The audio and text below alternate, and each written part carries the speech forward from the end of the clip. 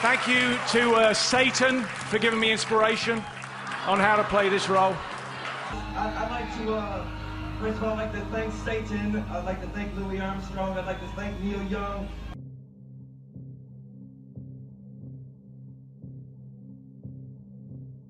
Hello. It's nice to see you all here. Now, as the more perceptive of you have probably realized by now, this is hell. And I am the devil. Why is it that many famous people, including others that I haven't shown you in the clips that I just played, why do they love affiliating themselves with the evil one? Why do they love toning down the seriousness of the existence of the enemy, just like Mr. Bean did here? And I am the devil. Good evening. But you can call me Toby if you like. We try to keep things informal here, as well as infernal. Why do others even thank the evil one just as you saw, or even pray to the enemy, just like this famous actor? And listen how he leads the crowd in a prayer to Satan. Who wants to pray to the devil with me? Let me see those horns. Let me see those horns. Metal. Where he actually leads, and yes, you think, oh, he's just joking. Either way, I don't care in joking and jest or not, Satan is happy all the same. Why are comedic jokes and movies made for millions to consume to make it look like the enemy cannot be taken seriously? Look at this SNL skit. 3 Gen Z icons. Aren't you like 40? No. Long time ago, I met this guy and made a deal where I get to stay 25 years old for forever. What guy? Tall fella, horns, red fur, I don't know, little hooves. Keen, that's the devil, dude. What? I thought it was like a Times Square Elmo or something. Why are we in hell? We never did anything evil. That's easy. You sold your souls. I got a contract. Even in a certain music video that Justin Bieber was featured in years ago, there is a frame in the video. Now I want to show you this frame in this popular music video. This is from the music video titled Where Are You Now? And this video depicts the evil one as such.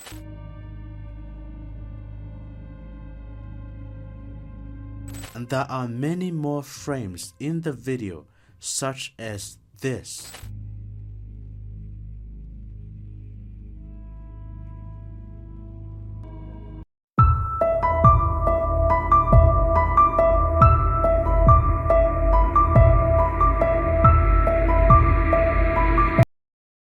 The people featured in the title of this video was pictured in a concert wearing this shirt right here.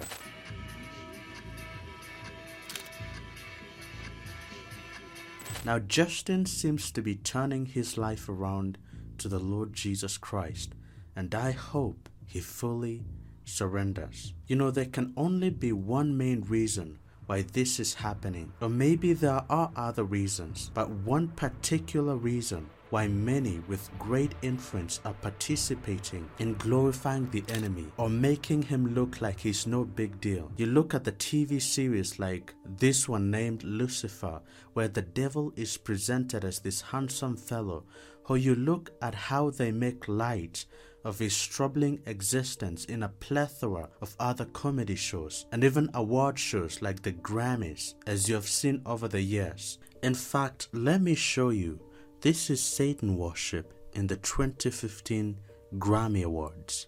Perry, along with many others, sported her glow-in-the-dark devil horns and even made the devil horn symbol with both of her hands as she sang along with AC/DC about how she too is on a highway to hell. Now, whether these people who participate in this glorification of the enemy are doing it consciously or unconsciously, it's all in accordance to the plan of the God of this fallen world, the devil himself. His plan is to desensitize people, and this is the reason why you see this happening. His plan is to desensitize people so that whatever is dark and demonic and evil is now the new normal. I want you to listen to what this pastor says about this process of desensitizing people into accepting what is evil. If you take any child into a costume store, unless their senses have been deadened, they'll just react in horror, like, oh my goodness, their faces are twisted, and of course we know about spirits. And so what happens to a person or a child when they participate in Halloween? Well, one thing that happens to them all is it deadens their conscience. Instead of thinking of ghosts and goblins and ghouls and melted faces and skeletons as evil, it deadens their conscience. So they think, well, that's okay. And they get to the point that when they're, adults, they think Halloween's no big deal. But that is something that happens to everyone. And the same is true on, of course, there's all kinds of terrible things that happen on Halloween night. What happens to everybody is a deadening of conscience.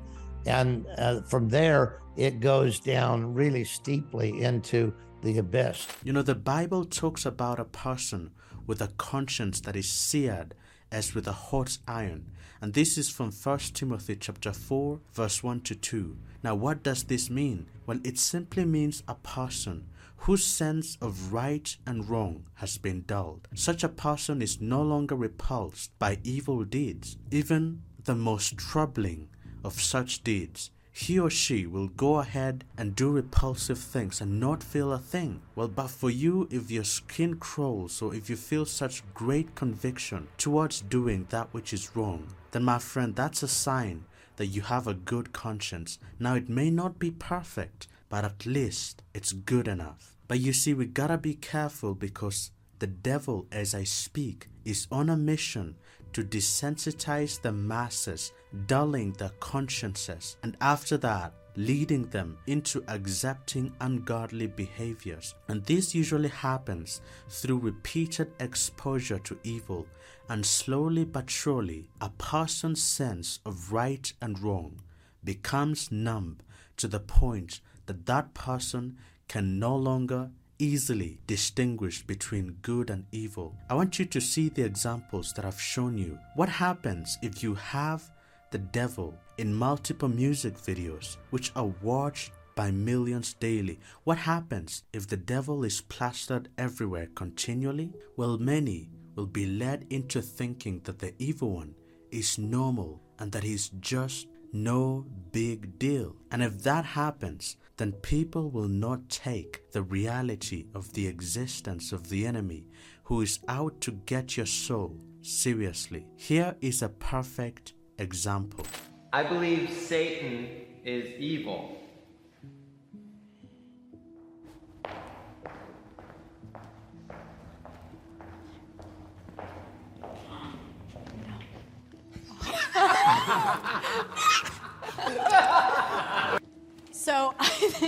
So let's go back to Genesis, okay? God wanted to keep humans from eating the fruit of knowledge, correct? And Satan, or the serpent, wanted to give humans that knowledge. I believe that's a good action. That is a good action. That's a good action. That's justifiable. I can go on and on about the world. And what I mean by the world is the system that is against God. That system that is run by the evil one. So what John is saying to us is you can't love the world because of what it is. It is a system of evil, completely in opposition to everything that God desires. We use the word world in that way. So does John. John says in chapter 5 of 1 John, verse 19, really a comprehensive, amazing statement. We know that we are of God, and that the whole world literally lies in the evil one. Who is running the world, the system? The evil one. But there's nothing much I can do about the world's nature to bear bad fruit. What I can say, however, is this: you must watch out that you may not be in the midst of the world. If you're a believer, or maybe you're a baby Christian, or if you bear the name of the Lord Jesus Christ, then I want to show you the command that God has given you and I, The command that God has given us is this, that we come out from among them and be separate. Let me read it for you. 2 Corinthians chapter 6 verse 17. Therefore, come out from among them and be separate, says the Lord. Touch no unclean thing, and I will receive you. The context of this verse is this. God is calling people to have no partnership with darkness. He even gives an example of this in the previous verses. In verse 16, there is a mention of how the temple of God and the temple of idols have no agreement whatsoever. What God is calling us to do, as I just said, is to come out of the world. That world that is run by the evil one. That world that is composed of the system that is anti-God in every way, shape, or form. And for me, it is my prayer that I grow daily having the same nature as Jesus does, more so in the area of not loving what God hates and loving what He loves. In the book of Revelation of Jesus Christ in the Bible, there is a mention of a great harlot, a great prostitute with whom the kings of the earth have committed adultery with. There is a warning given to the people of God to come out of her. And this is from Revelation chapter 18 verse 4. And it reads, "And I heard another voice from heaven saying, Come out of her, my people, lest you share in her sins, and lest you receive her plagues. For her sins have reached to heaven, and God has remembered her iniquities." Do you know why God gives us these warnings? It is because He wants a holy people. He does not want people who will defile themselves with the things of the world. You see, holiness, when it comes down to it, is separation from the things that displease God in order to be separated unto the person of God, to esteem God above all things, infinitely above all things, His value, and to live in accordance with that estimation. So as men, our goal is to learn, is to grow in this truth that everything we do, we're to do for the glory of God. And there's a reason why Jesus talked about His desire for His own bride, His own people, to be pure, bearing garments that are spotless. I'm going to read these two verses, okay? The first verse is from Ephesians chapter 5, verse 25 to 27. It is written, "Husbands, love your wives, just as Christ loved the church and gave Himself up for her, to make her holy, cleansing her by the washing with water through the word, and to present her to Himself as a radiant church, without stain or wrinkle or any other blemish, but holy and blameless." Revelation chapter 3 verse 4 to 5 reads, "You have a few names, even in Sardis, who have not defiled their garments, and they shall walk with me in white, for they are worthy. He who overcomes shall be clothed in white garments that will not blot out his name from the book of life, but I will confess his name before my Father and before His angels." Look, just as you wouldn't allow filth and uncleanliness into your own house, it's the same way with Jesus. He will not allow filth and nasty uncleanliness in His glorious presence. And it's a joy to know that our God is indeed holy and perfect, isn't it? So let us strive to separate ourselves from all kinds of moral filth, as the book of James says in chapter 1 verse 21. And let us do this because we love the Lord. Because as I remember in the Gospels, Jesus is recorded speaking about the end, and how in the end there are only going to be two camps, the sheep and the goats, the wheat and the tares, the children of God and the children of hell. In the book of John, Jesus refers to the children of the devil as those who do the will of their father, the devil. And the opposite of that is the children of Jesus Christ do the will of Jesus Christ. So that's why you have to examine yourself. Are you doing the will of Jesus Christ, your master? To what degree have you been desensitized by evil things? Here's a question. Do you look with approval the things that God hates? Test yourself, and if you see clearly that you've been polluted by the world, then there's hope. Come to the Lord Jesus Christ and ask Him to cleanse you. Let me pray this prayer with you, okay? Father, I come to you in the name of the Lord Jesus Christ, and I pray that you may lead whoever is watching this to a life of purity, a life where they bear good fruit that pleases you. And if they've been stained by the filthy world, then I pray that you may wash them and clean them by the blood of Jesus. And I pray that you may lead them to walk in purity. I pray for their consciences, that if anyone's conscience has been dulled by the world, then I pray that you may undo that they may be sensitive to your commands and your precepts,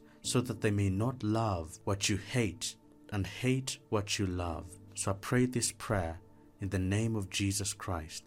Amen. And to the people who love darkness, I say, what shall it benefit a man to gain the whole world and lose his very precious soul? Because the soul is the real part of you, that part that is so real to you. And if your soul were to be subject to death in hell for all eternity, because you chose the temporary comforts of this world and forsook your eternal soul, then you'd have millions upon millions of years in torment in hell. So instead of wallowing in the mire of sin, please turn to the Lord Jesus Christ, who will forgive you and will give you a new life. But if you choose to be stubborn in your own sinful ways, stiff-necked, resisting the Lord, then the same devil that you are glorifying will come like a thief and destroy you in your sins, which if you die in them, you will surely be doomed.